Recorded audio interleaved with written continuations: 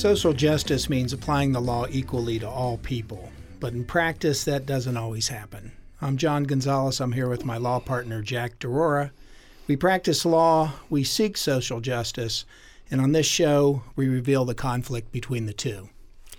For a while, it was just the two of us, just us talking in the office over a cup of coffee about social justice. But today we have a couple gents who will help further explore the subject. We have Michael Wilkos, who's a vice president with the Franklin County United Way Agency, and we have Dwayne Casares, executive director for Directions for Youth and Families. Welcome, gentlemen. I know a guy that is disabled. He's on Social Security income, so fixed income. And he's looking for housing in the Westerville area, and he can't buy or rent. It's just out of his price range. And the areas he can afford, he tells me he's frankly afraid to live there. Michael, am I to conclude that low-income or fixed-income people tend to congregate in certain areas of the city? There's always been a pattern in American cities where you have high opportunity places and low opportunity places. But I want to first kind of set the context for why this individual's having such a hard time finding housing that matches their income. You know, once every 10 years, we get a great opportunity to get a snapshot look at our city, and the 2020 census data recently came out. And what we learned from that is it was the largest numeric increase in the city of Columbus's history. It was the largest increase in growth for Franklin County since the 1950s. And we have been, believe it or not, underbuilding housing for the rest of the last decade. About 5,000 units short every single year. And over the course of a decade, what that means is we've really underbuilt by about 50,000 housing units. So what people have been experiencing are rents and home values have been increasing faster than people's incomes. That's happening because there's more and more competition. Whether you are in a place like Westerville or you are in a low-income community where housing prices and rents have always been low, everybody is starting to experiencing that increase in housing competition. So we have a significant issue, just like the rest of the country, where housing costs continue to jump, and they are jumping faster than inflation. We're seeing home prices jumping 12, 13, and 14% a year, which is considerably faster than a 1% to 3% increase in people's incomes. So I think it's important for us to just set the stage of what's happening in Westerville is happening to people regardless of their ability and regardless if they're in a high opportunity place like Westerville, a moderate place like Northland, or say a low opportunity neighborhood like Linden. Dwayne, I know that one of the areas that you're always concerned about is Kimberly Parkway, which is a almost across the board low income part of the city. Now, that's not subject to the gentrification that German Village saw. There's no new money going in there, but right. Even so, there's still a heck of a housing problem there, isn't there? And if I'm right about that, describe it. Yeah, it's not the most attractive area, I guess, for a gentrification process, just because there's not a whole lot of single parent or single households there, or even duplexes. A lot of it is very, very large apartment complexes. So, but yeah, housing is still a problem there. Actually, Kimberly Parkway was number one in evictions. And when you look at that, and you look at it from at least our standpoint, when you look at it from a social standpoint, that means kids are being moved, and the transitional nature of our kids does not help anybody. It's difficult from a schooling standpoint. It's difficult just from a community culture standpoint, and that escalated to a point. Well, this is pre-pandemic when we put in a few stops about stopping people from being evicted, but this has continued to be a problem.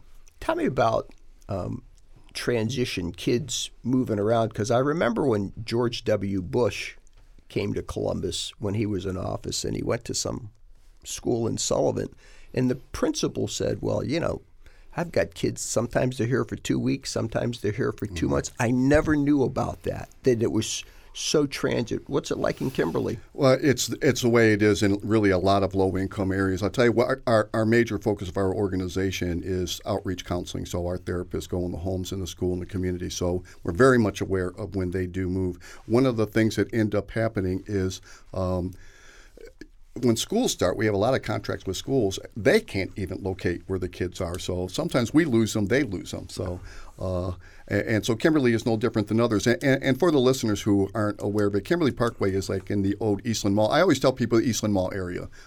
Everybody knows that then because Eastland Mall used to be a thriving mall. When I first moved to Columbus in late 70s, those were the theaters that my wife and I went to. That was, date night, you went to those theaters because they were the best in Columbus.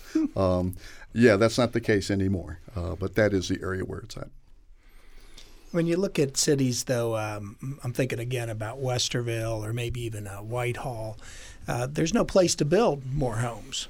So it's not a matter of building homes for people to rent or own.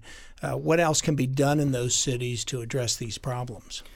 Well, let's first set the record straight with some data about what has been happening with regard to that. So back to this concept of underbuilding, which, by the way, is something that a lot of people haven't wrapped their heads around because you see a lot of construction. And so I often hear people say things like, who's going to live in all this stuff I see under construction? Because now we see construction in the suburbs, in existing older neighborhoods, and we certainly see it in the downtown area.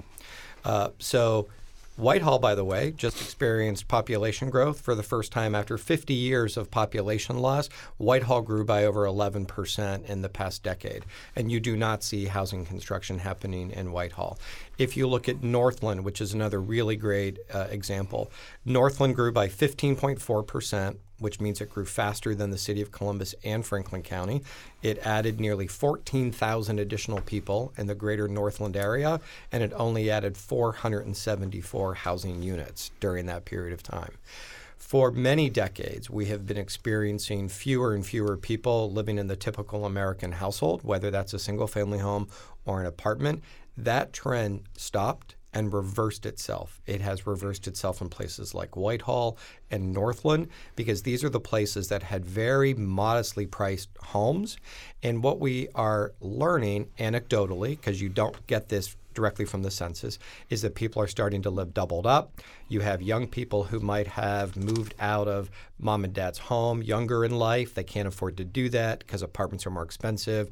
We're also seeing the demographic shift in places like Northland and Whitehall and the Kimberly Parkway area of Eastland Mall, where you are seeing new American families, which tend to have larger families. So as maybe a single individual who might have been living in one of those two-bedroom apartments by Eastland, they maybe have moved out as they think the neighborhood no longer meets the expectations that single person who might be working full-time, and they get replaced by a family of 4 or 5 that's a new American family who's actually earning less as their household income than the single person that they represent. And so, what Dwayne's experiencing with his organization is this suburban environment that is now representative of the challenges of families that are low income, that have lots of children, people who are working, but they're working in marginal employment, or they're working multiple jobs, and they're just not able to be as present in the home as maybe they'd like. Yeah, there's 5 large West African groups in the Kimberly Parkway area, so and many of them do have very large homes. The only thing I would add to that is Latinos have always lived with each other. So I grew up in a 3-bedroom household, and there were 10 of us, and this was not uncommon, not only in my community but amongst my relatives. So. I read an article. I don't know if I read an article in the Dispatch, heard a TED Talk, but there was this general direction of we've got a zoning system that doesn't work. So you're nodding your head like you know where I'm going with this. Tell us about the problems with zoning, how that contributes to a housing problem. So the city of Columbus is in the throes of rewriting its zoning code. The zoning code that we currently have as a city was written 70 years ago. Every piece of it has been rewritten over the years, but it's been done so in not a comprehensive and strategic way. If you look at the typical American city, which we are in many ways, we're not typical for Ohio, we're not typical for the Midwest, because 90% of all of the population growth in the state of Ohio over the last 10 years was in Columbus and its suburbs. But one of the things that we're seeing is that the American household is changing demographically much more quickly than the stuff we're building. Too often, we are building, single-family homes that are 3 and 4 bedroom homes with 2.5 to 3.5 baths, and the growth of the American household tends to be seniors that are living independently, young people that are starting off, a single parent, maybe with school-aged children, and the diversity of the housing stock no longer looks like the diversity of the American household. The zoning code needs to be rewritten to respond to those changes, and I'll give a very specific example. In most urban Columbus neighborhoods, we have single-family homes with detached garages. It used to be you could have an apartment above that garage that often would be a family member. It could be a grandparent, it could be an aunt or an uncle. They could provide childcare and other kinds of wonderful benefits to have an intergenerational family living on that same property. That, what we call an accessory dwelling unit, or the carriage house, the apartment above the garage, that's an illegal building type. All across the city, people are building them, but if you want to do it, there's an example of one near me. I live in Wineland Park, just a block away from Dwayne's headquarters offices for Directions Youth and Families. This is a neighborhood near the Ohio State University, North 4th and Summit, just north of the Short North in Italian Village. And if you want to build a detached garage with an apartment above it, one of my neighbors needed to get 9 variances to make that happen. Yet this is a historical precedent. They exist in our city. They exist in this neighborhood. The Civic Association supports it. The Area Commission supports it. City staff support it. But you need 9 variances to get it done.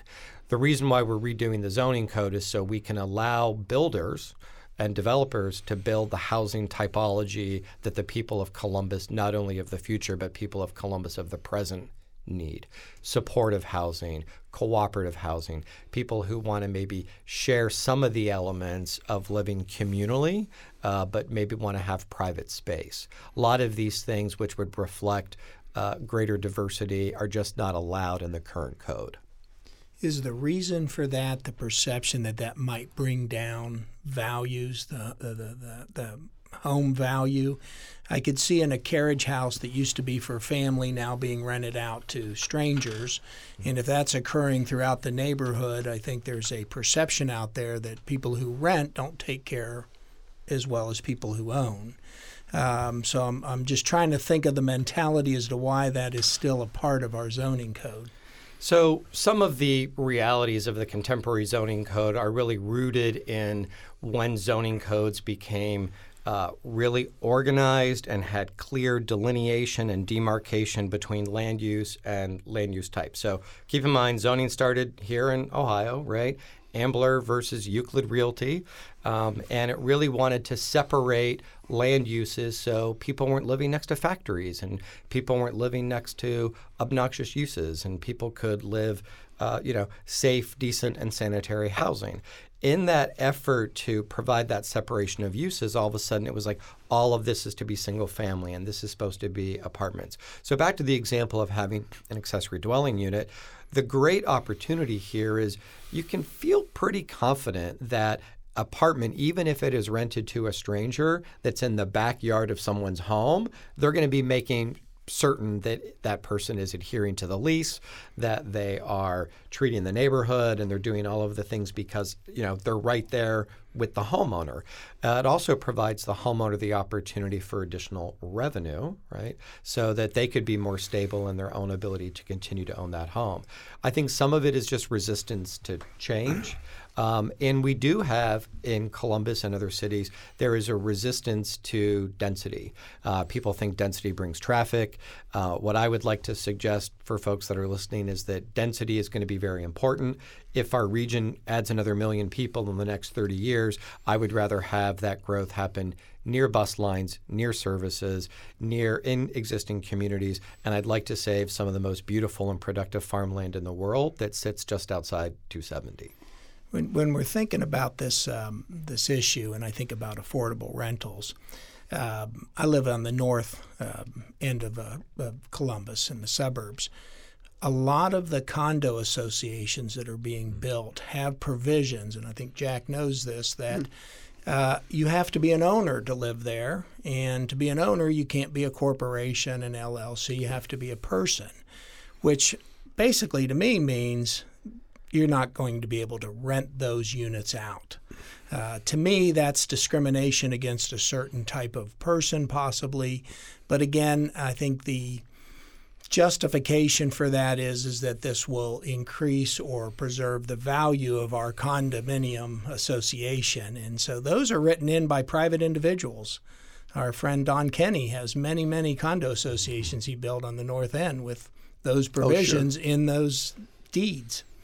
Let's change the I think that's a sorry, Michael, it sounds like you want to say something. Yeah, no, just, this is not a metropolitan market where there is a large condominium base. So recognizing all of those things to be true with regard to condominiums, I think one of the more critical issues is there's large portions of our region that just multifamily housing in general and multifamily rental housing and apartment complexes are often zoned out of that region. Columbus is in a very unique situation because the city of Columbus, which is 220 square miles, it stretches into 11 different county or school districts. It's in 3 different counties. There is a much more even distribution of multifamily housing across the metropolitan region because Columbus's annexation policy over the last 70 years has been relatively aggressive. What that means is you can drive down places like Bethel and Sawmill Road, which is in the city of Columbus but in the Dublin School District, and you can find tax credit apartment complexes there that provide access for, what we would consider those folks who are working full time, but they don't earn enough money to afford the open market. So they can live in an apartment complex that looks just like any other apartment complex in Sawmill Road, but it does come with an income restriction or an income cap. So it supports working families, and then they also have access to a high quality school like Dublin. And there's lots of environments here in Central Ohio where we're seeing places like in the Westerville schools, Gahanna schools, Dublin, Hilliard, which are portions of the city of Columbus, which are zoned for multifamily, but fall into those suburban school districts. And this is an advantage that we have.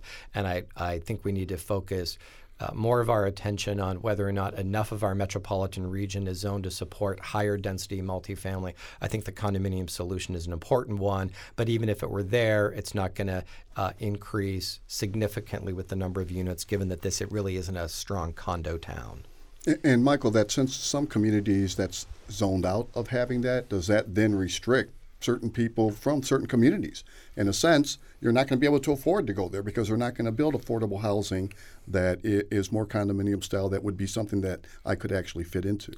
It certainly does. And, there's no faulting any particular community which wants to ensure its financial security long term, and they want to support a housing typology where the revenue stream and taxes are going to support the demand for services. And so for a lot of these smaller communities, dense apartment complexes just don't do that. They can support children for the school system.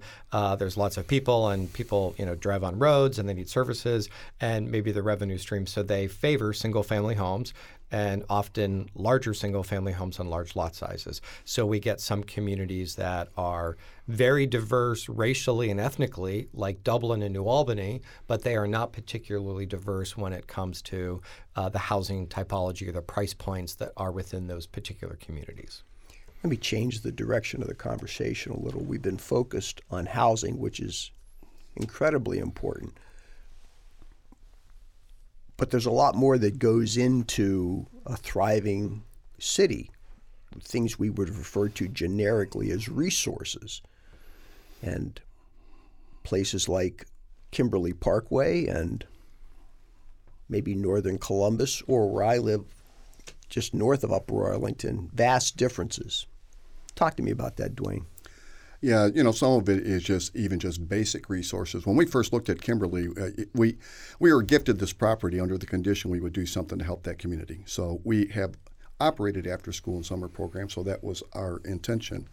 But we were filled up in 2 days, and then we split everything in shifts. We got filled up in 2 more days, and we rented a place down the street, and we were filled up by the end of the week. We had the open house, and the principal of the middle school there came and said, "Oh my gosh, there's nothing out here, Dwayne. We can have you filled up in no time." I said, "There's no more room at this inn." We knew then, and we've been turning Let me stop you for a second. When you said you filled up, I mean, what service were you providing? So we're going to provide after school and summer programming. Okay. So we do it's leadership. It is homework help and computer help. It is we have dance, we have music, we have fitness, we have the arts. So it's things just to enrich kids. Leadership development classes. We've been very effective with that at Ohio Avenue. Actually, we have sent 7 kids to college on music scholarships in the last 3 years. So that doesn't happen in that area. So we were very confident in the programming. Most of our after-school workers, it's not a drop-in center. We are intentional about our programming. A lot of them are licensed therapists as well, just because the need is so great with the people that we serve there that we need to be well-schooled in many different areas to treat them. It was overwhelming what was there, and we realized right away that by just opening an after-school and summer program in that community, we were putting a Band-Aid on an open wound, and this would have done nothing. So we started a cultural assessment of the community. That's when we found that there were 5 large West African groups in this community, as well as taking many parents from that community to our Ohio Avenue Center so they could dream, so they could think what they could potentially have. We ended up tracking or marking every Boys and Girls Club, every Y, every Parks and Rec Center, and every Columbus Library in the city. There are 74 of those entities. Kimberly Parkway has 0. There are no assets in that community, no basic things that other communities have. So even if you're trying to pull yourself up, even if you're seeking help, you don't have access. And Kimberly's unique because of refugee and because of Hamilton and because of the freeway, that they're almost locked. Like, you're not going to run across Hamilton Road to go. I mean, they're almost just this locked community. Yet there are no resources there whatsoever. And we did not see that as just, and that's really where we moved from transformation to restoration. Let's remember, this used to be a thriving black community. It is just not anymore. It used to be, and this is about restoring that. It's about working with that community. It's not about putting programs in there and helping people access them. Michael knows this as well as anybody else. By the way, I hope they have you on the zoning commission to help them put the new legislation together. I truly do. I mean that. I can't know a better person that they need to have at the table.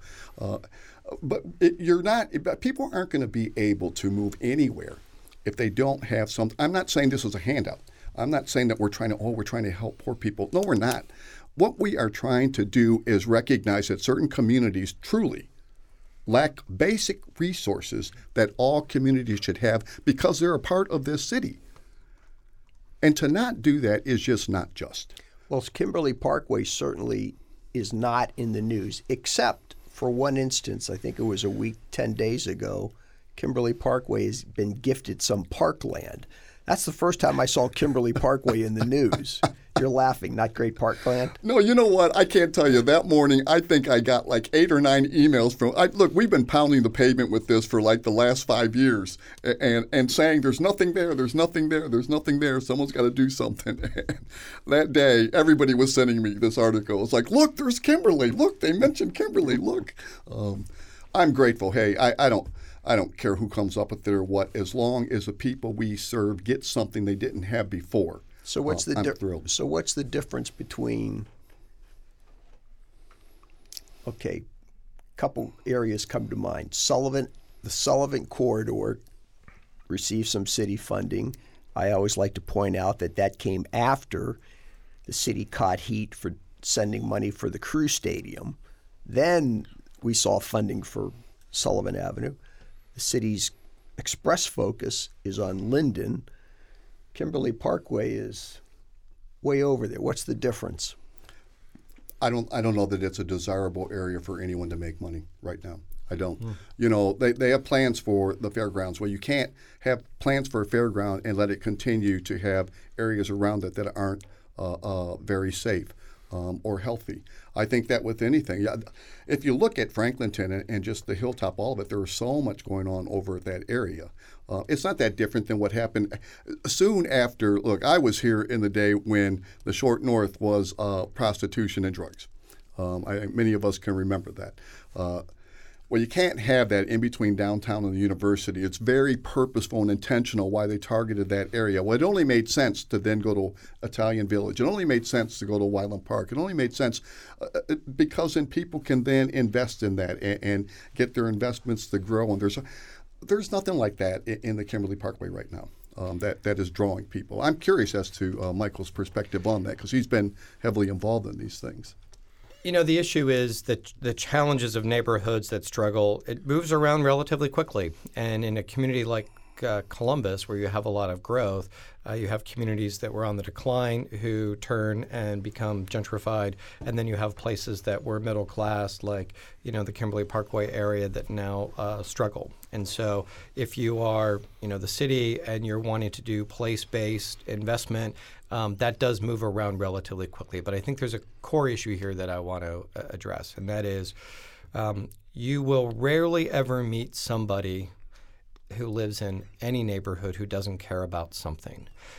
Too often, middle-class institutions, funders, nonprofits, foundations, city government, we are often asking people their opinions, but not really what they care about. Everybody has an opinion about something. What they care about is usually a much, much shorter list. And I believe you organize around what people care about versus what their opinions are. And I'll give a specific example. Most people don't like, you know, litter, trash, and graffiti in their neighborhood because it's unsightly. And so if you ask people their opinion on that issue, everyone's going to say, I don't like it and I want it to be gone. And then middle class construct will organize a litter cleanup and 5 people show up, and then they'll shake their heads and see people in this community don't really care about wanting to make it cleaner. Well, that's not really a fair assessment because you didn't really ask somebody, hey, Jack, are you interested in grabbing a litter grabber and a trash bag and walking the streets to pick this trash up? You might have an interest in mentoring kids or reading or some other way that you want to activate what you care about. What I think we need to be doing in lots of these places is really having authentic conversations, understanding what people care about. You organize around what they care about, and that's normally what gets done. That might not be that same logic model that an investor starts out with, but I also want to raise the point about whether it's Sullivan Avenue or Linden or Kimberly Parkway, you know, often the logic model of how we want to address change is going to be education, employment, health, housing, safety, resident engagement, positive youth development. You can't see any of that work. Right? You can't see Dwayne's work with youth, whether it's on the Ohio Avenue Center on the Near East Side or it's out in Kimberly Parkway. You can manifest that with data on academic achievement. You could measure it whether kids are getting in trouble with the criminal justice system. But too often we go into neighborhoods and we decide our middle class models of whether or not we think this is a good neighborhood or not a good neighborhood based on the real estate. And at the end of it, we need to create communities that people have an emotional connection to space. If we don't build cities that people care about, we will not build cities that people will fight for. And I think one of the ways you build a city that people fight for is you organize around what they care about. That could be sports, that could be quilting, it could be organic gardening. You need to get to crime and housing and job opportunities as well, but you need to give the folks who live in that community a way to organize resources, volunteerism, people power around what they care about. And that takes a lot more hand-holding, and it takes a lot more engagement, which is why the nonprofit sector and organizations like Dwayne's is so effective at doing that. You know, one of the things with that, too, and I truly appreciate Michael talking about it's what people care about. It really is. It is. You can tell them all you want, like litter's bad. That doesn't change litter. I've talked about this. Actually, I kind of mentioned the other day in a training with United Way. It's the cognitive, the emotional behavior. It's from a therapeutic standpoint. It's how you think, how you feel, how you act. So you can have all the knowledge in the world. That doesn't make you sensitive to anything. And if your knowledge doesn't alone make action, those are just facts. And facts don't really live. They're facts.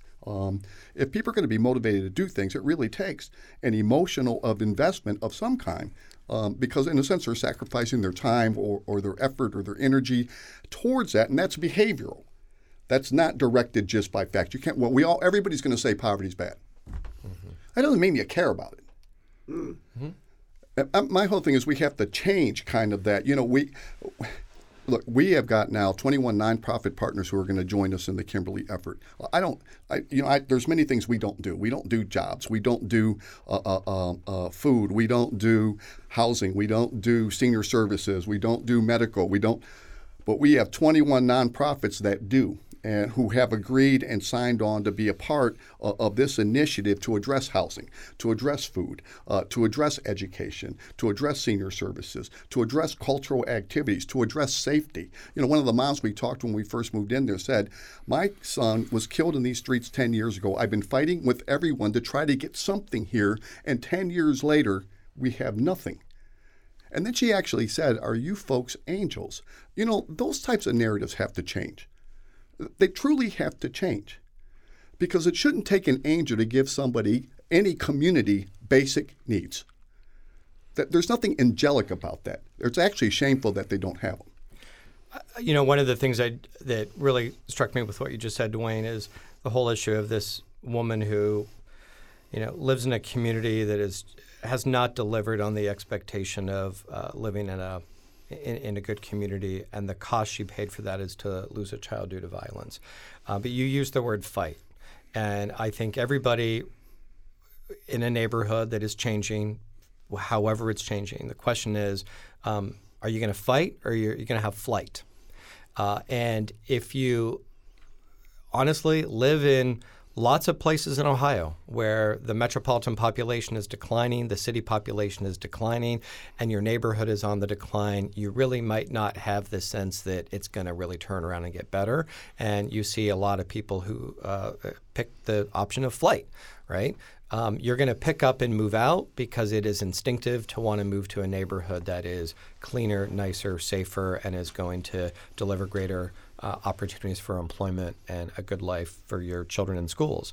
That woman decided to stay and fight, and it cost dearly. And so the question is, what are we, and that is a very inclusive we as a metropolitan region, are we giving people like her the tools so she can stay and fight and feel supported and work against, really global forces? I mean, to your point, was it 4 large Western African groups in that area? 5. There's 5 now.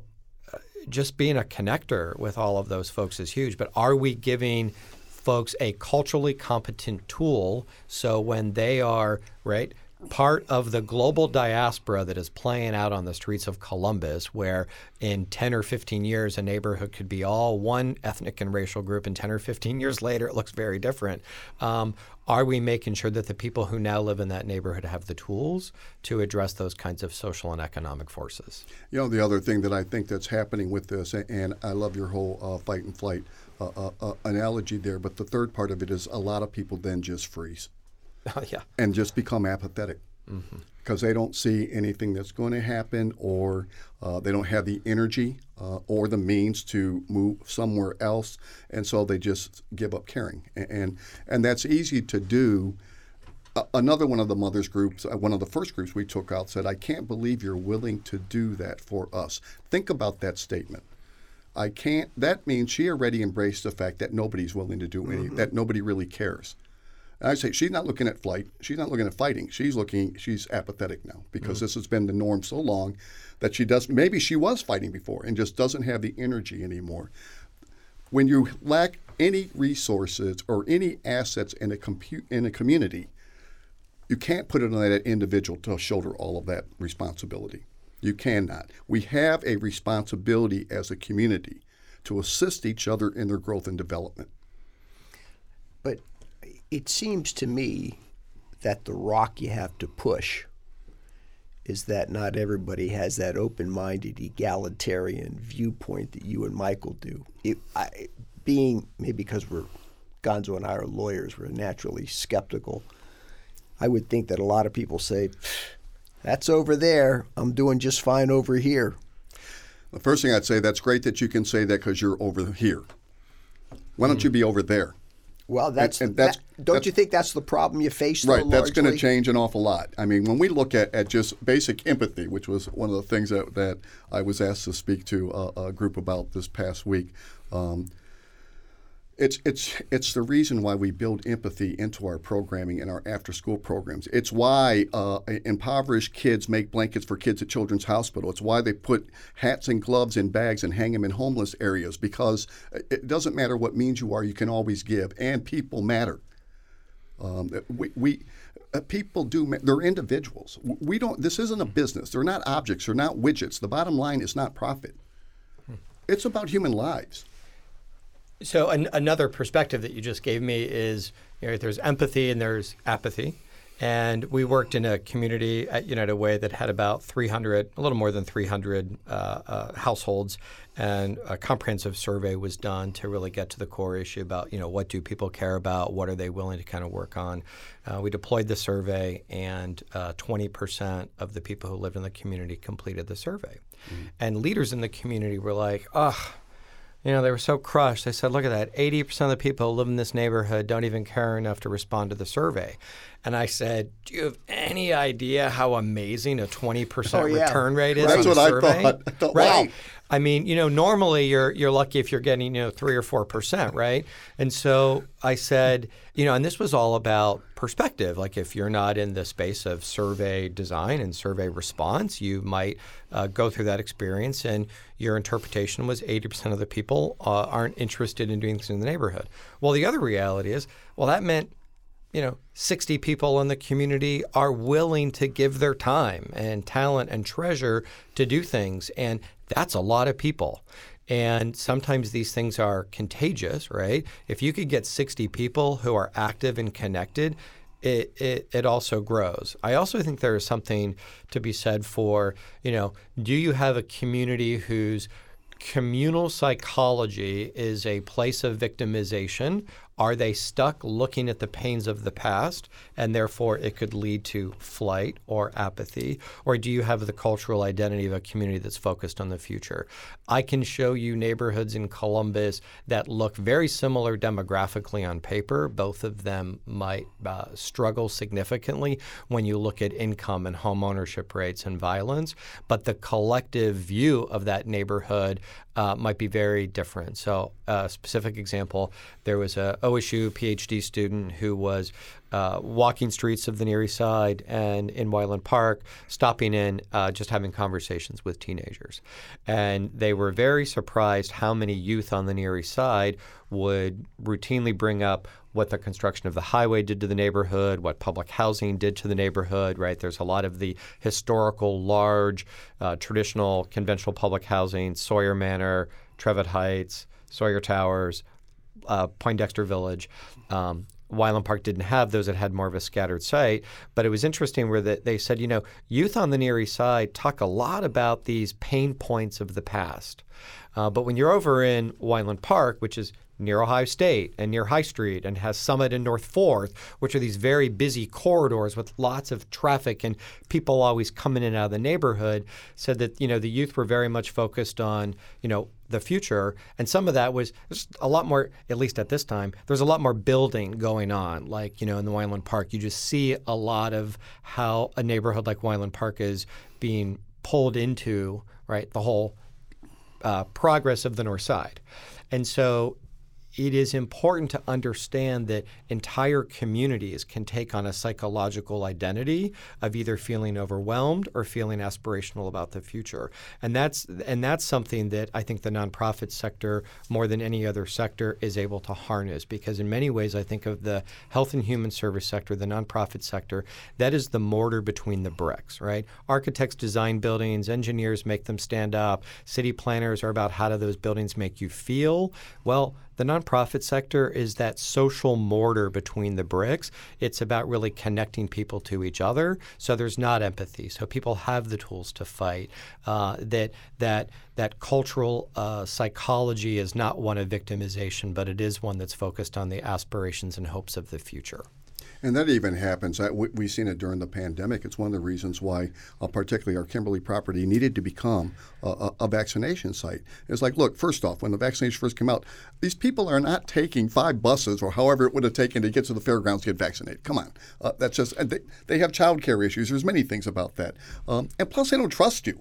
It's like we have to be a site. I mean, And we were every Thursday, and people were coming and getting vaccinated because these communities trust certain social service agencies. Even if you think that this is one of the problems too. Sometimes we go into communities and think, oh, they need this, they need that. Let's bring in this social service and ignore one that's already there because you may not think it functions. That community still trusts them. I don't care what you think about them. I care what the community thinks about them. And if you think you're going to come in and try to push them aside and take over, you have now alienated not only that service, but all those people who trust that service. So we've got to get smarter than that. At times, I think we do things to communities instead of with them, and we have to change that. When I listen to both of you talk, it just, from the 30,000-foot level, we've got pockets of the community of Columbus, which is a very, very large city that we're talking about, Kimberly Parkway, for example, just one pocket. Then you have the shifts in desirability that occur. And then we take the census, which tells us that a lot more people are moving into this area. And then, Dwayne, you talk about all the assets that you'd like to bring to this community. Is there a danger in your mind that you make it more desirable and displace the very people you're trying to help? This is one of the things where the housing of all the complexes right now probably won't allow that to happen. It's funny. EJ from Habitat Humanity, he and I, when we were talking, they're one of the folks he said, Dwayne, I'm really busy right now, but we're tied up the next 2 years. But after that, we'll come help rebuild. And I'm thinking, ooh, that may now start to change the dynamics of this community. I will honestly say I don't have all the answers to that. At this point, like infant mortality, I don't have time to wait to find the answers to everything. I've got to intervene now. Incidentally, just to let you know, we started bringing in a mobile unit 3 years ago from Ohio Health. We put in a $7,000 electrical unit to plug their semi in because we couldn't wait for a new center to address the infant mortality rate. It's been full every day that they have been there. That just also demonstrates the need for basic medical care in some of these communities of need. It sounds like Gonzo's question is really focused on, are you worried about making things too good and new people coming in? I would love to have that problem. Yeah, I was going to say. As long as the people who live there profit from it and not somebody else. So, adding to that, it's important to frame 50% of the growth of Central Ohio is due to births minus deaths. Regardless of what's happening in the economy, the Columbus Metro is going to grow because we have relatively young families. And there are about 7 larger U.S. metros in the country where more people pass away every year than are being born. That includes Youngstown, Warren, Buffalo, Pittsburgh. Cleveland Metro is soon to get there, right? I think the median age difference between Cuyahoga County and Franklin County, folks in Franklin County are like 7 years younger on average. So we just have a much higher percentage of people in childbearing years. Another 26% of our population growth is international. That's coming from a very diverse group of people. That's driven by people living because of war, famine, persecution. It's also people coming here for jobs at Nationwide and Cardinal Health and the Ohio State University. And then the smallest part of our metro growth, 24%, are American-born people who move here from another part of the country. That's almost entirely coming from nearby cities, Dayton, Cleveland, Akron, Detroit, Youngstown. And so when people say, hey, Columbus is really growing, we have to stop people from moving here. Well, there are people moving here from nearby cities that aren't doing very well. They're moving here for education and they're moving here for employment. But there's lots of reasons why we're going to continue to grow. There's an unintended consequence of our growth, and that is if our metropolitan region is to add 1 million more people in the next 30 years or so, and if 15% of the population's in poverty and 15% are the working poor, that means in the next 30 years, that's 300,000 more people who are economically struggling that are going to live here in 30 years than live here today. Where are they going to live? And the reality is it's where Dwayne's new center is in Kimberly Parkway. It's places like Northland, the Eastland area, really the west side from Hilltop all the way out to Hollywood Casino. We are now seeing neighborhoods, and this is new for our region, neighborhoods that are growing while they are economically declining, and they are growing but not adding housing. So the reality is, as the region grows, the difficulty, and this is how we open the conversation, there are some neighborhoods that thrive and some neighborhoods that, tend to struggle. We're going to see larger areas that struggle because the metropolitan region's just going to have more people who struggle because we have more people. And that means places like Kimberly Parkway and portions of Northland are going to have to, in many ways, bear the brunt of accommodating more people who struggle economically. And what does that look like in those neighborhoods? More and more people living in the existing housing as people are living doubled up, or larger families are moving in who culturally look very different than the families they are often replacing. Mm-hmm. We're running out of time, and I want you to know I've tried to distill everything you've said to just a few words, but here's what I have. In terms of the communities that we're talking about, the ones that are at risk, the thing that seems most important is actually engaging those people. And then in terms of the people who live outside those communities, who really have no touch with them, it seems the two important thoughts are, one, empathy, and thinking about the future of Columbus. Did I miss anything? Just in terms of sound bites. No, I mean, I actually think there's hope on the horizon. When you look at what happened after George Floyd and many others, people started getting involved outside of themselves. I mean, people put signs in the yard, people marched, people spoke at rallies. I think there is a community here that wants justice for everyone. This is what they marched for. This is what they put their signs in for, even knowing that it may be contrary to what some of their neighbors think. It was a social justice movement, but I think at times they didn't know what else to do.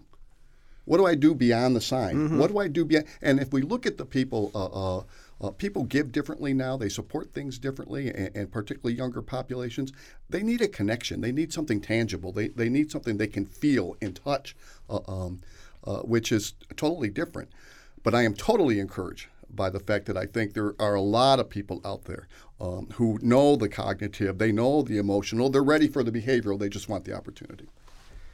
And Jack, I think I would add fight or flight is very real for people. Right. And are we providing the tools that people need so more people can pick fight and fight for their community? Asset-based community development, organizing around what people care about, never fails. And our region and our city has never been more diverse. We've never been more influential on the state or political stage with regard to, Columbus and what it represents. And we have not been growing more quickly than we have now in 70 years. And that growth provides incredible opportunity. And are we harnessing that opportunity for the greatest good? Thanks. Michael, Dwayne, your passion, your enthusiasm, your optimism, it's infectious. And we appreciate you coming out, talking. I hope that our audience will support your endeavors, and good luck to both of you in the future. Thank you. Thanks for having us. It was a pleasure to be here. We're running a brief survey for our listeners and would love to hear from you. So go to lawyerupcolumbus.com/survey and give us your input. It takes 2 minutes, literally. We'll be back in a few weeks with another important legal or social justice issue, and we hope you join us so it's not just us, but all of us talking about justice. So long.